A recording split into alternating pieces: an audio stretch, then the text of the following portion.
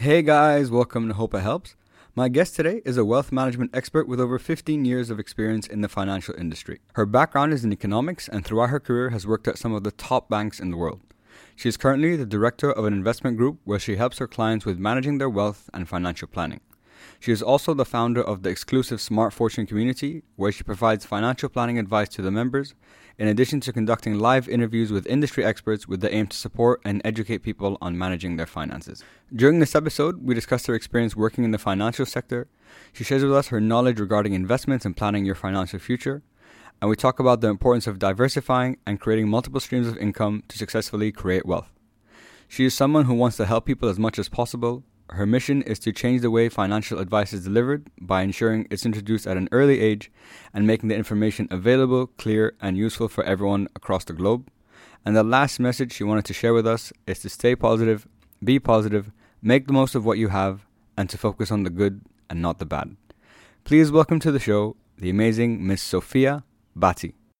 Oh, thank you. Thanks for having me. It's a pleasure. I'm really excited to speak to you. And for the people who don't know, me and you connected through LinkedIn. And it's so funny that I was actually speaking to a friend recently and I'm like, the next guest I want to have on the podcast is someone in the investment field, because it's something I've been thinking about. And I think, especially now, given everything that's happened, having someone on the show that has the kind of experience that you have would be super useful, not just to myself, but to, I think, a lot of people. So I'm really excited to speak to you. But for the people who don't know, before we get into all the nitty-gritty details of that, why don't you give all of us just a little background about yourself and we'll take it from there. Sure. So I've been in financial advisory and wealth management for over 15 years now. I started at university. I did a master's in finance and investment. And then from there on, I've just had my foot in financial services ever since. I've worked for some of the top international banks. Spent most of my time in London and then moved across to the UAE. And I've just been in the same profession. But I love it. I have a strong passion for it. So, yeah. Yeah. And have you always been passionate about like finance from when you were younger? Or how did you like kind of fall into it? Yeah, good question. No, so I actually enjoyed economics, which kind of got me into university. So my degree was in economics. Okay. I started with that, and and then slowly I started to get more interested in the wealth side and investments. And part of my degree was a little bit about investments and things like that. And then I wanted to do further studies in that, so I did, as I say, a master's in investment. And yeah, I just enjoy it, and I think if you do it right, you can help people substantially as well. So it's a win-win. Yeah, for sure. It's so funny because my background at university was also finance and economics, and after university, I was looking for a job, and all my friends would tell me who were in the finance world, they're like, Khaled, this is not for you. Like your character, your stuff, like don't do this. This is not what you're gonna like to do. In the end, I never entered the field. I liked finance because growing up, I'm like, okay, business just happens. I didn't know what that meant. But then getting into finance, what I liked about it is that you really understand how does business work, how to thinking of investments and so on. So I really like that. But economics is where I'm like, I did it, but I'm like, this is not my thing. It's just, I just couldn't connect the two. It was too macro. It was too macro for me. I like the financial side that was more tangible. Yeah. So like you said, you worked for the big banks. I think you covered most of them. You did Barclays, HSBC, Lloyds. So I think you've covered your bases pretty well. True. So when it comes to investment and like wealth management, is there a standard like formula or like a rule of thumb that everyone should follow, or is it very dependent on person to person? Could you walk us through like what's the psychology behind that? Yeah. So definitely it varies, and the reason being, there's a couple of factors that affect one's investment appetite, if you like, and it depends really on risk. One of the things is how much risk are you willing to take, and as the more risk you can take, the returns can be higher, but then also you can make higher losses. So exactly that is quite interesting, and lower risk, obviously lower returns, but then so risk is a massive factor. Also the time. So are you looking for a short-term investment? Are you looking for much longer term? Are you looking for retirement type of plans which are really long-term? And therefore, again, sort of investments that you look at differ depending on the time. Is it short, medium, long, for example? So that's another factor. And with that, obviously, age, experience as well. If it's a first time you're going into investing, maybe start somewhere a little bit, not cautious, but, not go all in and put all your money into something that's really volatile. So again, all these things really help one, but you need to kind of look at all of these factors when you're looking to invest. Really, it's really key. I think that they're the main sort of points to consider. So you've mentioned risk, time, and your age or your experience. Those are the three main factors that are going to play into that. Now, on the risk aspect, because I think risk typically, if correct me if I'm wrong, is more of a character kind of thing. As your personality, are you more of a risk taker, or do you like things a bit more, like safe, as you said? And is it short term versus long term too? Now, I think a lot of the time, and correct me if I'm wrong, people like that short term. They want that quick return, they want that quick thing, but usually that is quite risky. And what I've learned from the research I've done is that typically the most successful people are the ones that go for more long term. I don't want to make let's say I double my profit in like 1 month, 2 months, but I can like 6-7 times my profit in like 3 years. So a lot of people, you want this because like it's that instant validation, you get what you want, but typically research shows that the longer term is what is usually most effective. What would you think? Does that hold true, or how do you go about that? Yeah, it does. So you're exactly right. The longer term, and all studies, and if we look at like the equity market, for example, stocks and shares, if you look at the way the trends always over 5 to 10 years, you will make up if the markets are down now, they will come back up. And that's why, we always say that when the markets are down, it's the best time to actually invest in the markets, because you're waiting for that peak. But yeah, it's always the long term. So, if you look at stocks and shares in the equity market for a short period of time, it might not look great. But if you extend it and look at the longer term window, it will always, produce positive returns in comparison to any other asset class. So long term is the way to go. I know we can be impatient at times, and we would just want to make money really quickly.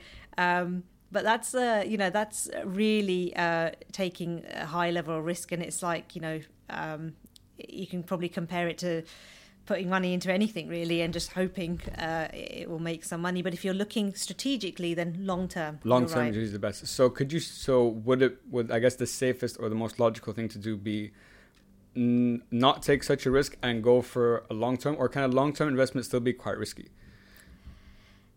No, it depends on what you put your money in the long term. Usually longer term investments, a lot of your money is put into the equity markets. Usually that's the way to go when you're looking at long term investments.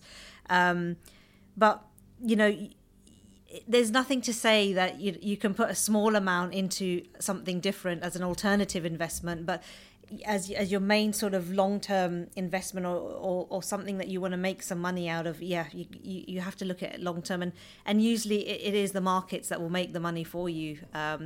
All the other things that come and go are just trends that that sound good for a short period of time, and some people make money and then a lot of people lose money, so it's kind of Were you ever involved in like daily trading in like the stock market and so on? Do you have experience in that field at all? Not really, not really that, because they're sort of more sort of stockbrokers and all of that. So that's never, no, I've been more sort of overall wealth management and portfolios and looking at all of that. So yeah, that's mainly my expertise. Okay. Now I was just curious because I know some people who are invested in the stock market and they just sit at their computers and it's like daily, like all this like points that go up, and you know what I mean? And I'm like, it sounds like a big headache. Yeah, no, that is a headache. And I have looked at it a few times in my life, but then looking at what was going on, I thought, no, actually, I'll stick to what I'm doing. Sure. So you mentioned 15 years of experience in wealth management. Now, could you explain to all of us, what does wealth management mean? Because I personally don't know. So could you walk us through what that entails? So So wealth management to me, it covers all aspects of your life. It actually is managing not only financial, but even your personal in a way. And I'll explain what I mean by that. If I'm managing your wealth, I need to know all about your circumstances. Are you married? Do you have children? Are you intending to marry? All these things, because if I'm putting something into place for you in terms of investments or anything really, I need to know what's happening with your life as well. So it's like a life plan when you're managing someone's wealth. Okay. I go as far as finding out more about the family, parents, where are they, what are they doing, all of these things, because they all form part of your overall financial plan. And if you're managing someone's wealth properly, you really need to know a lot about them, family, career, what their intentions are, what else, even hobbies and things can make a, if you've got a very expensive hobby, for example, we need to factor that into when we're looking at your wealth. So it's things like that a lot of people don't realize, and they just think it's sitting with someone and just saying, right, well, I want to invest X thousands of dollars into something. Yeah. That's it. But it's not. Sounds like you have to make a much deeper connection with like a person to manage it correctly. Exactly. And then also these investments or whatever it is that you're advising on, the tax situation, for example, in the future, if they're moving to a country where, the tax, obviously here being in the UAE, we don't pay any tax, but, you need to factor in, well, will they be in the future?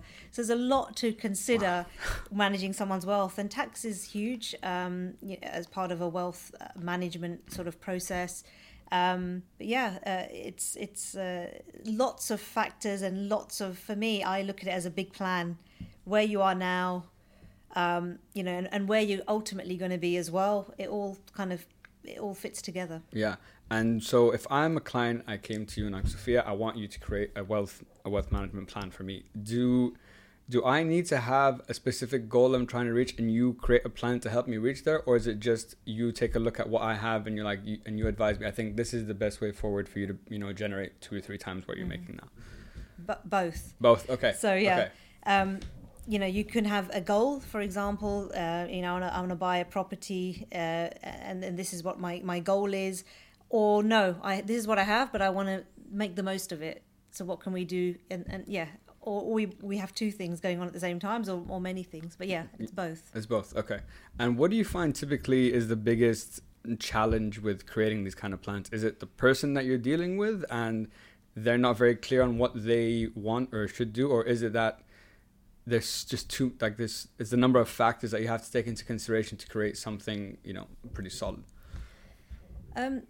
No, usually, it's like almost like interviewing the person when they come to you for advice. So you find out lots of information, and then you devise something with them.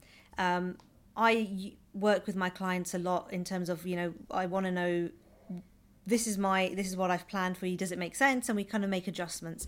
The other key factor when you're looking at someone's overall wealth is to make sure you're in touch with them a lot. So there's no point in me producing a plan for you and then we don't speak for a long time, because so many things change, circumstances change, you might get a better job, you may not, you may lose a job, whatever it is, but that all affects your overall wealth plan. So I think the key is the after sort of keeping in touch and having regular contact, check-ins, regular reviews, regular check-ins. Absolutely. Yeah. That's really important. And so I know in your current company, you guys do wealth management, I believe, and financial planning too. Are those 2 things 2 completely different things, or does one is just financial planning is just the thing that plays into the whole wealth management thing? It's kind of, together. It's not really 2 separate things. Okay. A financial plan is kind of the way I've said, where we kind of look at where you are, where you need to be and all of that. Wealth management, we take into consideration all the factors as well when I talk about taxes and all of these things that can affect your financial plan. But wealth management kind of takes into account the full range. Be it insurance as well, that all comes part of it.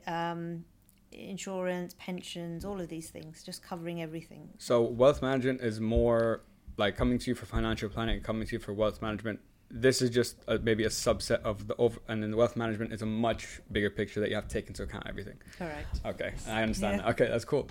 And I saw on LinkedIn you said that your mission is, and there's two parts to this, was to change the way financial advice is given. So what have you found what are the issues with the way it's been typically given, like in your experience and what you've seen, and to the majority of people, like a normal person like myself, and how do you do it differently, or what do you see? How do you like to convey your message differently? Yeah, so I think this became really apparent when I moved out to the UAE.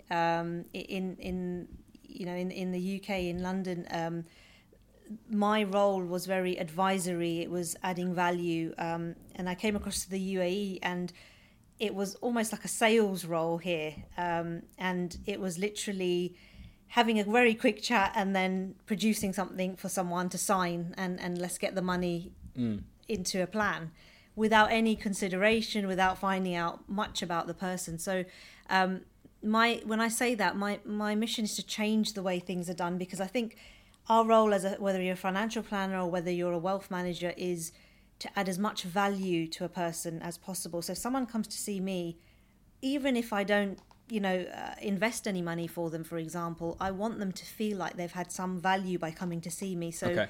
I want to give them as much information as I can to help them, and somehow better their situation by coming to see me. So giving them some tips and some ideas to do things, and that's all part of. So for example, I had a client the other day, as part of their financial review, they had a big mortgage out here. Now, I don't deal with mortgages personally, but what I did advise them to do was to have a look at that mortgage again. It's been years since they set it up. Perhaps they can reduce the amount they're paying into that mortgage to help them in terms of, free up some more money for them. And that's part of their overall financial plan. I didn't have to look at all of that and the nitty gritty, but I do, because that's just the way I am. So that's my mission, is to kind of help people as much as possible, and give ideas and tips. And just add, like you said, just add value to.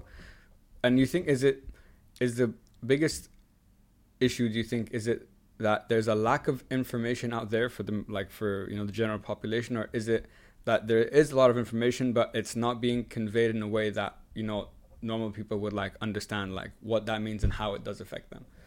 So, on the net, there's plenty of information, you can Google that. Yeah. But I think when it comes to finances, people like to speak to somebody, whether it's, on the phone or personally face to face. And unfortunately, a lot of times in the UAE, when people try and ask someone for help, they don't really get great advice. People just want to see someone, literally they just want them to take something from them, buy a plan or take an investment or set up a savings plan. They don't want to give any more information because it's wasting their time or whatever it is. That's the way they see it. Because okay. I don't know. That's the way it is. For me, I don't have that kind of, my way of doing things is very different. I enjoy talking to people, and if I can give some information that will be helpful, then I'm happy to do that, even if I don't get anything from it. And to be honest, the way I see it is, if you can help someone, somehow, as you say, it will come back. It doesn't matter. So. Yeah. And you said that this became this kind of mission of yours became more prevalent when you came to the UAE. Was it so back in the UK? Was it a little bit different, how people would handle situations? Yeah. So in the UK, the regulation is high. It's tight regulation there. And you need to be qualified to a very high level to become a wealth manager or a financial planner. Okay. Those things at the moment in the UAE are not quite there, and that's probably why there's different information being given out there. Let's put it that way. So, Okay. Yeah. So I guess the standards are a little bit different. So someone here could be giving advice, but they don't probably have enough experience to be giving the right kind of advice. Correct. Okay, I got you. Do you have any, no names, but is there a story that you've heard that someone has just gotten some terrible advice, and what did they say? Well, there's plenty of stories. There's plenty of stories. I hear all the time where, people have been given, I think the most common really are these regular savings plans where people are just putting money away for the long term, not being explained the real terms and conditions and charges and all of these kind of things behind these plans. And these things are all key when it comes to these plans. So, I've heard of, unfortunately, a lot of people have lost money on these sort of regular savings plans more than anything else. And what can you do? I guess live and learn for sure. Okay, that's interesting. So regular savings seems to be the most common problem that people are facing here. And you also said that you wanted it to be introduced at an early age, and I thought that was very interesting because I was thinking about, it made me think about growing up and both in school and in university. Okay, in university is a little bit different. If you entered like the financial field or you entered the economics field like we did, you'll have a bit of an understanding about financial like literacy and money and so on. But for other people who don't, you never really learn about that kind of stuff. So you get into the real world, you have a job, even if you're young, 22, 23, no matter what age you are, and you don't understand how kind of money works. So why do you think that was never been a priority for us growing up in in our institutions that we've been through? This is a problem that's and I think I still believe it's there. It's something that we should be tackling at a young age while we're in these institutions, while we're at school, college, whatever. It's just basics of learning to deal with debt as well and not having debt. I think the era of credit cards came out where it was so easy to just buy things on your credit card and we'll deal with it later type of scenario. Exactly, yeah. Which has caused a lot of people and especially young people as well to get in huge amounts of debt. But to the contrary also, just saving a small amount at a younger age, something affordable, the earlier you start it, the better it is. And that amount then compounded over the years. And, there's various examples where even if the minimum amount per month into some sort of investment will yield you huge amounts in the future. So the sooner they start or the sooner you start, the better it is. But no one really advises you on that when you're young. Exactly. And, these two elements, I think, debt and just saving, even a small amount. And everybody can do it pretty much. If you've got a job and you're young, you can afford to put a small amount away. And one of my, I did a sort of a tip video. One of them was literally set something up that leaves your bank account every month without you actually seeing it. So it's automated, done. And that way you won't even feel it's coming and it's literally just gone and it's building.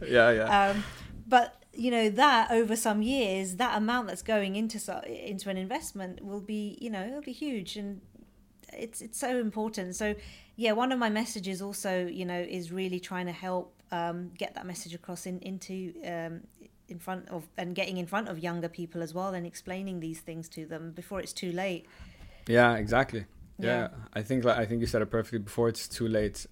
Like even myself, even though I studied that, I still wouldn't say I have the financial literacy that I would want, moving forward. Like I'm 30 now, and given everything that's happened, so let's say for me and for people who are like my age right now, you're 30 years old, you're single, and you maybe get married in the next few years, whatever. How should we start thinking about like our investing our money? Because on the example that you said that you have something that can be taken out every month, but you're saying is that to stay in your bank account, or you're taking it out to go towards some type of investment? Because there was a guy I follow called Grant Cardone, and he always talks about, making your money work for you. That's how you grow your wealth. That's how you have to do it. Leaving it sitting in a bank is kind of like, it's dead. You're losing, like if anything, you're losing, not gaining. So what do you think about that? Is that what people have to start doing? Start becoming more, I guess, willing to make those investments? Yeah, absolutely. And that's a point. So leaving it in your bank, interest rates are low, and inflation, it eats up. It's like eroding your money year by year. So the more you leave in your bank account over the years, you're actually losing money by leaving it in your bank. the concept of making your money work harder for you, or that is a concept, and that's what that's what we mean by investing into something that's going to work with you, grow your money. Exactly, yeah. And then as your situations increase, then you can sort of have some real estate as part of your that's going to work for you, have other things. But yeah, definitely as point one is to put your money into an investment that's growing your money, not leaving it in the bank. And even if it's a small amount to start with, do that, and get going. I think the sooner people make the move to put their money into something that will grow it, the better it is, really, to be honest. Then I guess the next question becomes, so let's say now I know that I need to invest my money into something. That would be the smart move to do to start growing my wealth. Yeah. The question then becomes, for like someone like me or someone who has no idea about like investments, where do I start? What should I invest? Even let's say the low risk, whatever it might be. Yeah. If I don't, like, even myself, I'm like, I wouldn't know where to start. I'm like, okay, I want to invest, but I'm like, okay, where? I don't know what to do. Yeah. What advice would you have for that? Yeah. So for that, for the first, to start off, I would go for one of these, like a portfolio which is managed for you. So, even if you start quite low risk, which is, high in bonds and things, when you're looking at asset classes, and some in equities within the portfolio, start with that, because that will basically give you an understanding of how investments are working, it's growing, and all of that kind of stuff. And then, as I say, as your experience increases and then your wealth increases, it's all adaptable, and then you'll start to look at different things. But as a good way to make a start would be, just put some money into like an investment portfolio. These are usually set up by financial advisors, or Yeah, exactly. That's who you would need to see. Some banks as well, but yeah. Yeah, but probably, like you said. So I guess the best advice is to start reaching out to potential financial planners and so on, and start putting together some kind of portfolio to start, growing your money. And you mentioned experience a couple of times. What do you mean by experience? Is that just experience in working, or is that experience in investing? In investing. Okay. Yeah. Okay.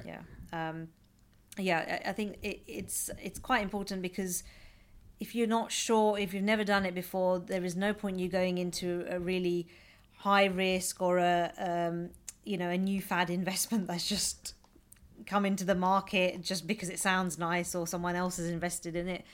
You just kind of have to be a bit more strategic, I think. So that's why once you've tried and you've invested, then you're kind of experienced, then your experience levels are a bit higher, you understand how they work, and then you can look at other options. But that's what I mean by that. Okay, so just learning how, I guess, just first off, just learning how to invest. What does that look like in the lowest risk way possible, and then just building and, like you said, adapting as you go along. Correct.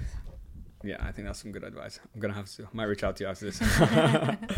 Sure. So you've been working in this field for about 15 years.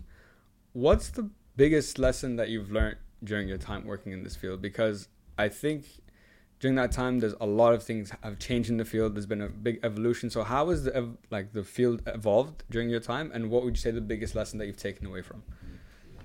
Yeah, so it has been a long time, which I don't know if I want to admit, but and I have seen lots of ups and downs in many things, whether it's economies, markets, countries.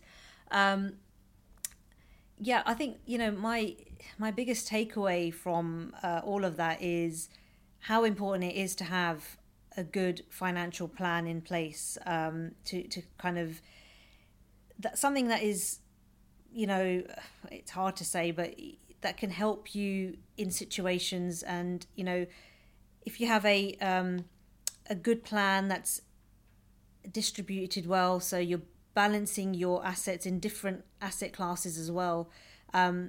If your overall plan has some property in it, for example, some shares in it, if markets are doing badly, and your shares are really low at a point in time, at least you might have something else in your overall wealth portfolio that's doing well. So you're balancing yourself out. Yeah. I think that's been quite key to have. And normally it doesn't matter how, how intellectual you are, or you need someone to sit and advise and look at your situation. You need someone else to look at it for you. I think that's a big takeaway from my experience as well. So, when you're looking at it yourself, you're like, yeah, okay, I've got some money there and I'll do this and I'll do that. And you just talk to yourself and you think it's fine. When you've got somebody else looking at it, questioning you, and what if this happens and what if this, it's different. So, it is really important to have things in place, and also really, looking at situations in case things go wrong, and things happen, and, life happens. So have you protected your assets and your wealth for that? Or have you thought about that as well? The last thing you want to do is something happen and you haven't really planned for it. I know you can't plan for everything, but you can kind of look at situations and kind of try and sort of plan for certain things that could happen in one's life. So so having a financial plan, number one, to offset against any disasters that might happen, like for example what happened this year.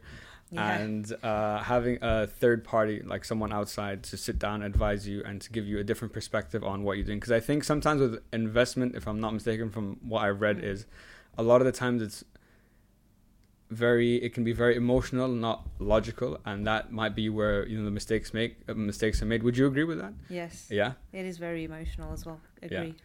So having the outside perspective is what kind of allows you to kind of remove that emotion, and someone can take a look at it for you and really understand that. Yeah.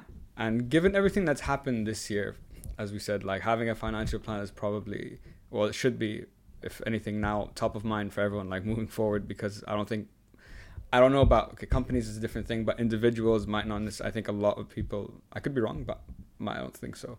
I probably didn't have a financial plan in place, myself included. So what advice would you have for people now about investing? Because given everything that's happened, jobs have been lost. Everyone's trying to companies are firing people, you know what I mean, getting let go. So each dollar, each dirham, whatever, is becoming that much more valuable, and you're going to think another maybe 20 times before you invest, that kind of thing. So what advice would you have for people now, given, let's say, they've been affected negatively? How do you bounce back, and now how do you start looking forward? Yeah. I think the first thing to do is start building up a bit of what I call is a bit of an emergency fund as well.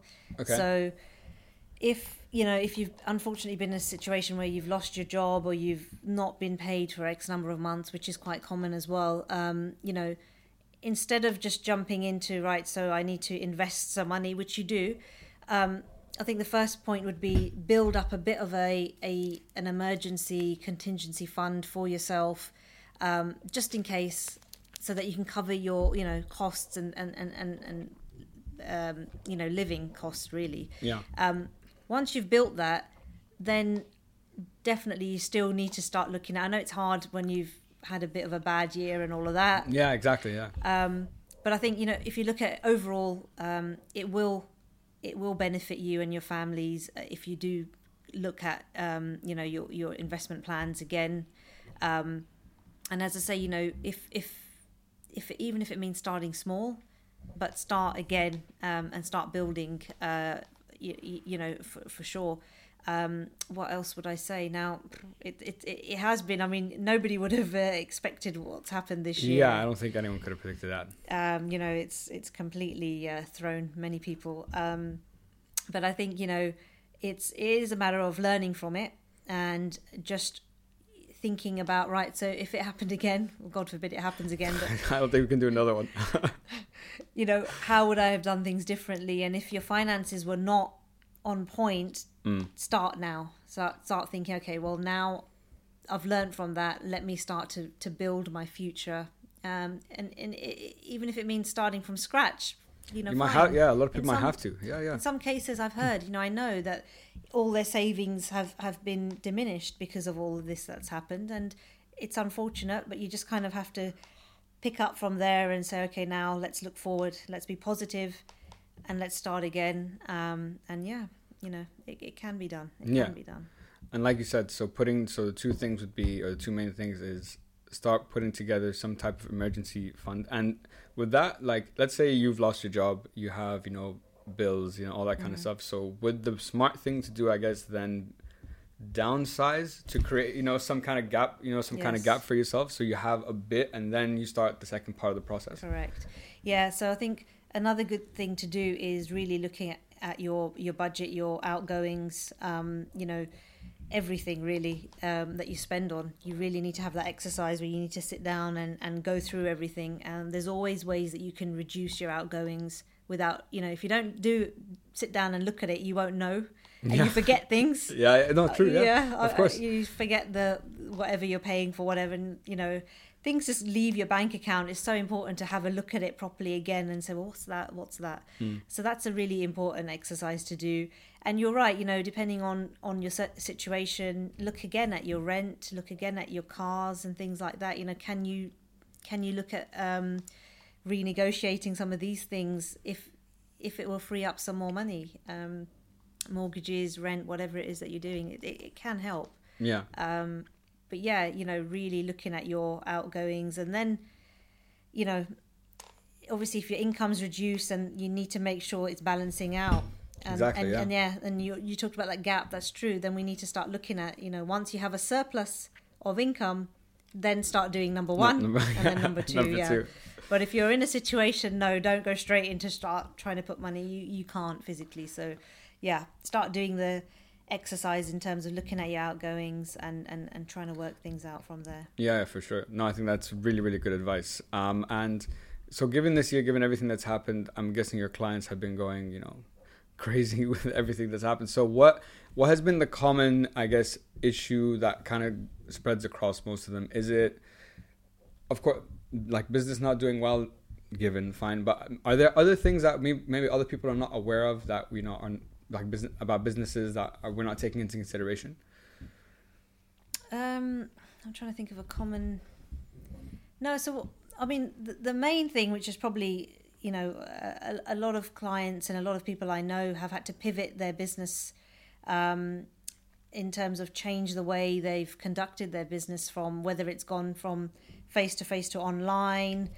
That's been a major thing. And in some cases, I've heard of people that, you know, who've had to completely change what they've been doing. So, you know, like literally they've been running their business for years, but the pandemic has just completely, you know, they've lost everything in terms of they have zero clients because, you know, there's some industries that are, you know, luxury, for example. People just will not spend on these items or whatever unless they have to. Of course. So, you know, I think a lot of people they've retrained in some cases as well. They've changed their career. I've heard of so many stories. Obviously, the ones that have been forced to change because of, you know, obviously the main sort of industries were sort of travel, F&B. These industries were hit hard. For sure. During this sort of whole period of time. But it seems as though slowly that there has been some movement. So, you know, that will pick up. But yeah, many businesses have changed. I've heard a lot about companies have really gone into smaller commercial premises now. They don't need the big offices. True. So that's a huge, you know, that's huge in terms of the whole economy, really. So people are just opting for very small offices and allowing people to work from home and have very small presence in actual offices. So this has changed the way we're doing business, really. Yeah. And yeah, I've heard the contrary in some countries. I know in the US there's a trend where people are moving into larger properties, as in residential properties, because they're working from home and they want bigger spaces to work from. So they've gone from small congested apartments to larger houses on the outskirts of cities, just because, you know, so there's different trends in different countries, and it's lots of things going on that's changed the way we're doing business. And everything really, the way we're living. Yeah, yeah, exactly. Masks everywhere and like all that kind of stuff. But that's so interesting that in the States, people are getting bigger places now. I would have never thought that anyone's getting bigger anything at the moment. That's what I thought. And then I saw this, I had a conversation with someone there, and I read a report, and it was true. Wow. It's happening. So there you go. That's very interesting. And on the part that you said about how businesses have had to pivot and shift to online, and like you said, a lot of them now are, you know, renting out smaller spaces because people are working from home. So do you think now, given everything that's happened, because this is what I think. So before the pandemic, especially here, particularly here, because when I was working in Amsterdam, working from home, we used to be in one of my companies, we were allowed to work home 1 day a week, and it was like a given, and it was fine, and no one said anything. But I feel over here particularly, it's a very cultural thing. Like, if you're not in the office, I don't think you're working. And everything now, it's been in COVID for 8 months now, something like that. Yeah. So, and this has proven that you can, okay? The world has still run on, you know, it was, okay, if your business was affected, I'm sure it was, but work is still being done and people are working from home. So now, do you think moving forward, there is a need for an office? I think there are benefits. I'm not saying there's no benefits to it. There are. But is there really a need now in 2020 for anyone to have an office? Probably not. Yes. Probably you not. agree, yes. Yeah, but you're right. And I don't know whether it is a cultural thing in this part of the world, but I still feel that there's people that are going out and working in their office. Yeah. Or you know, it's very strange, but I don't think we're going to get 100% working from home and no office. We may get smaller offices. Yeah, but no, I agree with you. I don't think that really there is a need. But yeah. Yeah. But it's all about, like, I know the argument people say is typically it's like, oh, you need that human connection, you need the interaction. Listen, I'm not saying if you're all together in office, you might be able to get things done quicker. Fair, because you can just talk to the person right there. I don't have to like Zoom you or like message you, and you might be doing, you know, God knows what you're doing. But now is like, it's just proven everything. And this is the thing that bothers me, is that I still hear about, like, a lot of my friends, whatever, that they're back in the office because their bosses or whatever, they're like, you just need to be in the office. And it's just, there's no logic behind it. It's just, this is something that I want, and now because you're employed at this company, you have to follow. And that frustrates me a lot. It's very, very frustrating, because I'm like, there's no need. Honestly, there's no need. Yeah. But I think we're not going to fully get out of this whole... You're right. Yeah. We're not. I think it's wishful thinking. Yeah. Yeah. And so moving forward now, given everything that's happened with like this year, do you think now need to start like thinking about how they're going to work differently? Because like you said, a lot of them have had to pivot. So now moving forward, do you think there needs to be like, there might be more of an emphasis on, you know, remote workers? You know, might that be a bigger thing? Like, you can have people like all over the world working, you know, for the company, or does the model have to change now on how we like do business, do you think? Yeah, and I think it has changed overall. You know, it definitely has. And we've seen it here locally. You know, where they've made the shift in terms of allowing, you know, the visas for people to come and work from abroad here, and you know, so that's a shift in mindset. But yeah, I mean, it does create more opportunity to be able to work, you know, anywhere around the world. This is like, you know, it's opened up the world to everyone now. Everybody knew it could be done, but nobody was really doing it. Exactly, you said it perfectly. You know, we all knew, in the back of our mind, but this whole year has forced us to kind of get on with it and do it. And even the people who are not tech savvy have got onto the Zoom and team meetings and whatever, and they've been on it because there's no other way. Exactly. So circumstances have forced people to change. And I think, you know, I believe it has changed the whole business model now for many people. And, you know, going into 2021 as well, I would imagine a lot of businesses have changed their plans for next year based on everything. and they, whether they like it or not, they've had to put in a lot of remote working type scenarios. Exactly, yeah.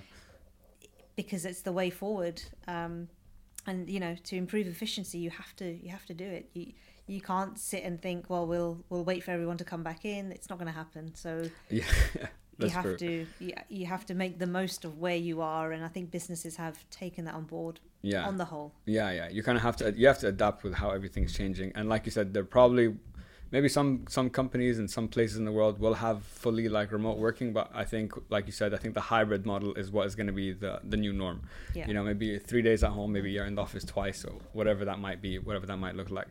Coming back to just on the investment part for a moment, what are the mistakes that you think or that you see people typically make with investments?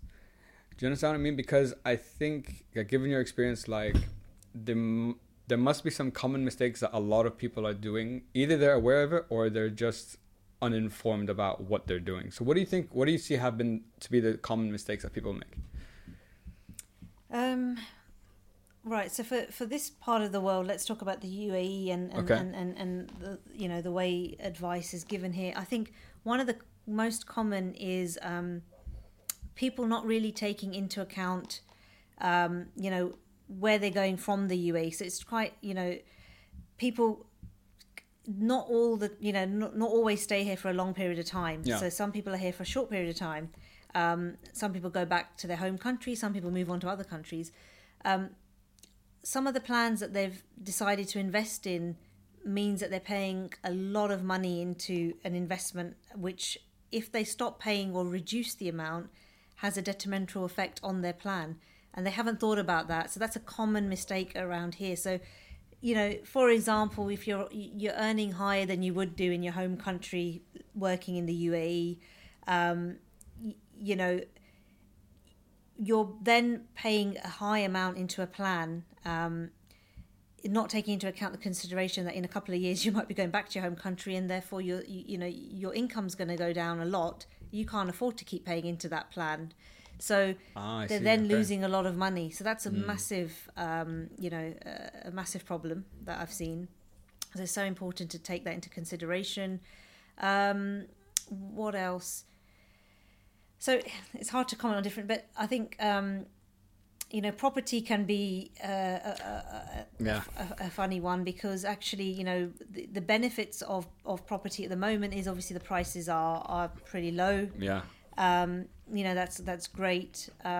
However, the disadvantages obviously are that the supply is massive. There's lots of property out there. So if you need to sell, you're going to be selling, you're not going to be selling at a premium. And also your money is then illiquid. It's in a property. You have to sell the property if if you've put your money into something. So that's one aspect that a lot of people don't consider well enough in some circumstances. Let's put it that way. So, that's something to consider.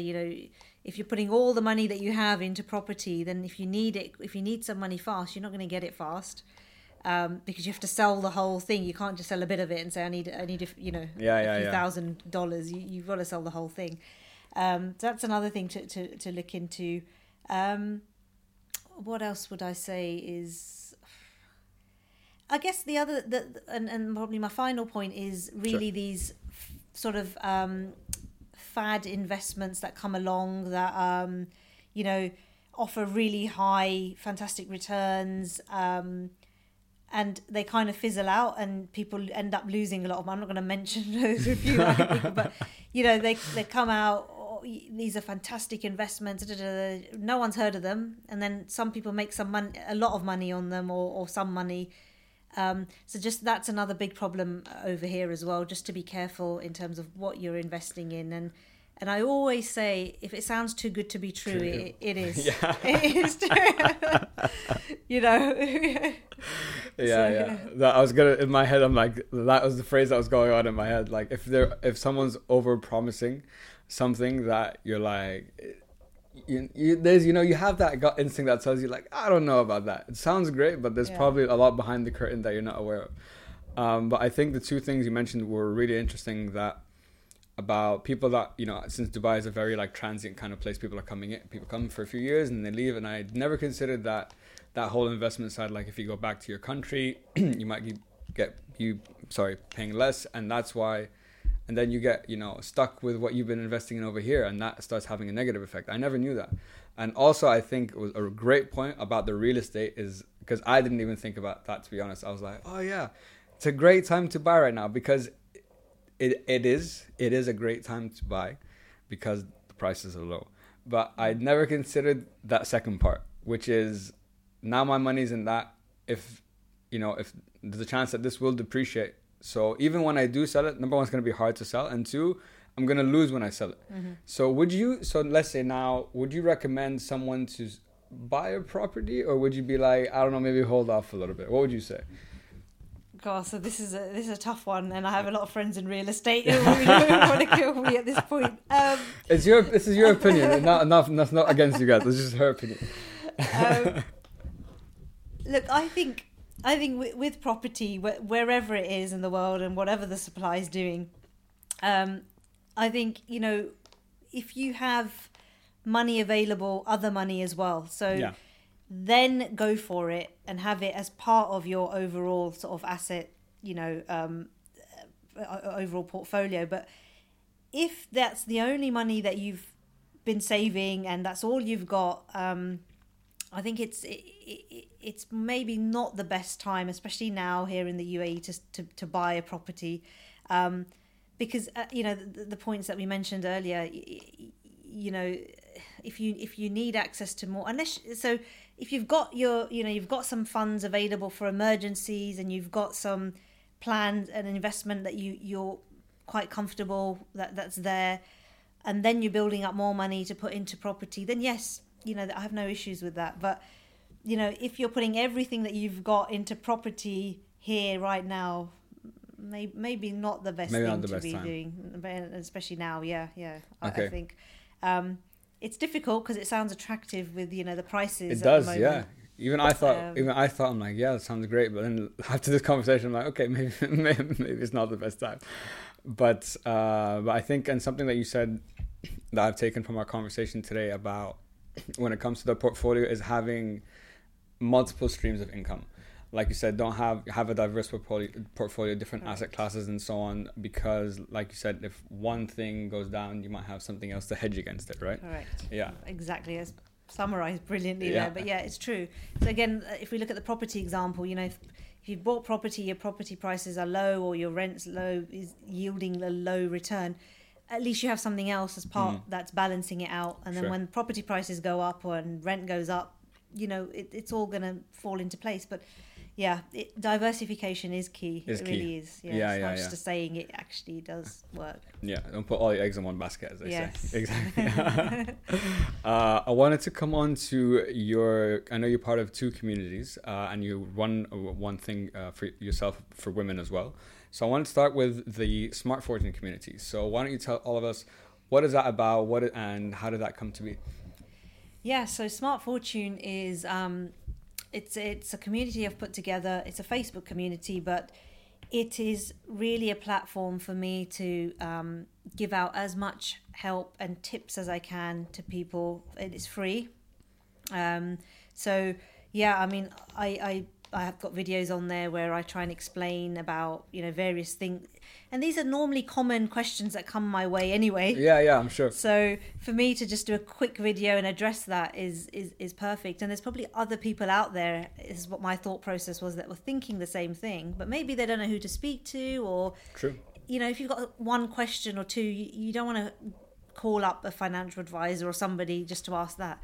So that's what I want to do with that, and I just want to put out as much information as I can. I'm still building on it. I'm gonna, you know, have more, you know, interviews with other people in the industry as well, so we can keep up to date and all that kind of stuff. So it's I started it a couple of months ago, but I'm building on it. But it's, for me, that's my way of kind of giving back as much as I can. Yeah. To everyone, really, and yeah. It's doing well. I've got some really great feedback from it as well. So yeah, that's fantastic. Awesome. I love the vision behind that. You're just giving, you know, helping people out with just, you know, some free advice that probably a lot of people are thinking about. I'm curious, which video if you know, off the top of your head, had the most like engagement? What was the question that you, or what was the tip that you gave that everyone's like, yes, that one, or was it that question? That was a question that a lot of us have been thinking about. Gosh, I'm trying to think now. What was it? It actually could be the one where I talked about diversification. Actually. Oh, really? I think that was the one that comes straight to mind. Yeah. Where I did speak about diversifying and not putting all your eggs in one basket and really trying to hedge against different asset classes. I think that was the one that got. That was the one. Okay, so I'm guessing a lot of people. It sounds of it, not many people have multiple streams of income. You have like either your job or your company, and that's it. Yeah. So, how do you? I guess is investing the best way to start creating a new form of revenue stream for you? Like you have your job, you said you're putting that money aside and you're investing it in something. Is that the easiest way to start creating a new revenue stream for yourself, or what advice would you have to people to start thinking about how to start creating those new streams? So yeah, I mean, wealth creation can come in many forms. Obviously, the one that I specialize is in our investments and things that will create income in the future for you as well. But I think as you start to build your wealth, you will start to look at different opportunities. So, for example, you might look at other business opportunities as well, which do form hand in hand with investments as well. But if you're putting money away, growing it, you need to have different pots. So one, you might use the amount of money that you've invested to put into a business, another opportunity again. Okay. So we're then reinvesting it. You may use the investment money to buy property in the future when things are different, for example, because again, so you're kind of reinvesting parts of the money that you're putting away. Usually you have one that's really long term that will just keep on growing, which is your sort of backup for the future type of investment. So that you kind of keep going. But the others, you're kind of looking for opportunities to really maximize growth. Be it investments, be it, there's lots of ways, whether it's business opportunities, whether it's, it can be property. So I'm not saying totally negative about property, but it can be when the time's right to invest in something like that that's going to produce some level of income. Yeah. So it's kind of like, it all sounds kind of like a cycle. You start one thing, you grow some money here, you take that, you invest it somewhere else, it starts generating money, and then it just, keeps doing it. I think what I've taken from it is you have to find ways to be creative with your money. How think of new ways that you could use it, think of new ways you could invest it, like you said, in businesses, have something long-term that will just like keep going, and maybe you can take a little bit of more of a risk with like something, on the side. Yeah. Okay. No, that makes sense. By the way, I'm learning so much today. So this is awesome for me. I hope other people are too. And you also have another community that you're a part of, which is the BNI community, right? And it was interesting. It says it's centered around the giver's gain philosophy. Now, I read about that, but I don't think I fully understood what that meant. So why don't you tell all of us, what is that community? How has your experience been with it so far? Yeah, so BNI is something that has been part of my, life since I set up my own company in the UK. So I was part of BNI in the UK and then BNI in the UAE. So essentially it's a group of business owners, usually senior professionals who meet weekly, and the giver's gain philosophy really means you're out there to help everyone else that's part of your, we call it a chapter, but your group. Okay. And your mentality, the way it works is your mentality shouldn't be to, just to take from people. So you're not just there to take business or referrals from people, you give first. So and it works, the more you give and help others in your group, the more that will come back to you. And sometimes it doesn't come back to you straight away. It takes a bit of time, but it will. Yeah. So for me, that's worked really well. I really enjoy BNI. I meet great people, and I've built quite a large, strong network through BNI, which has been good.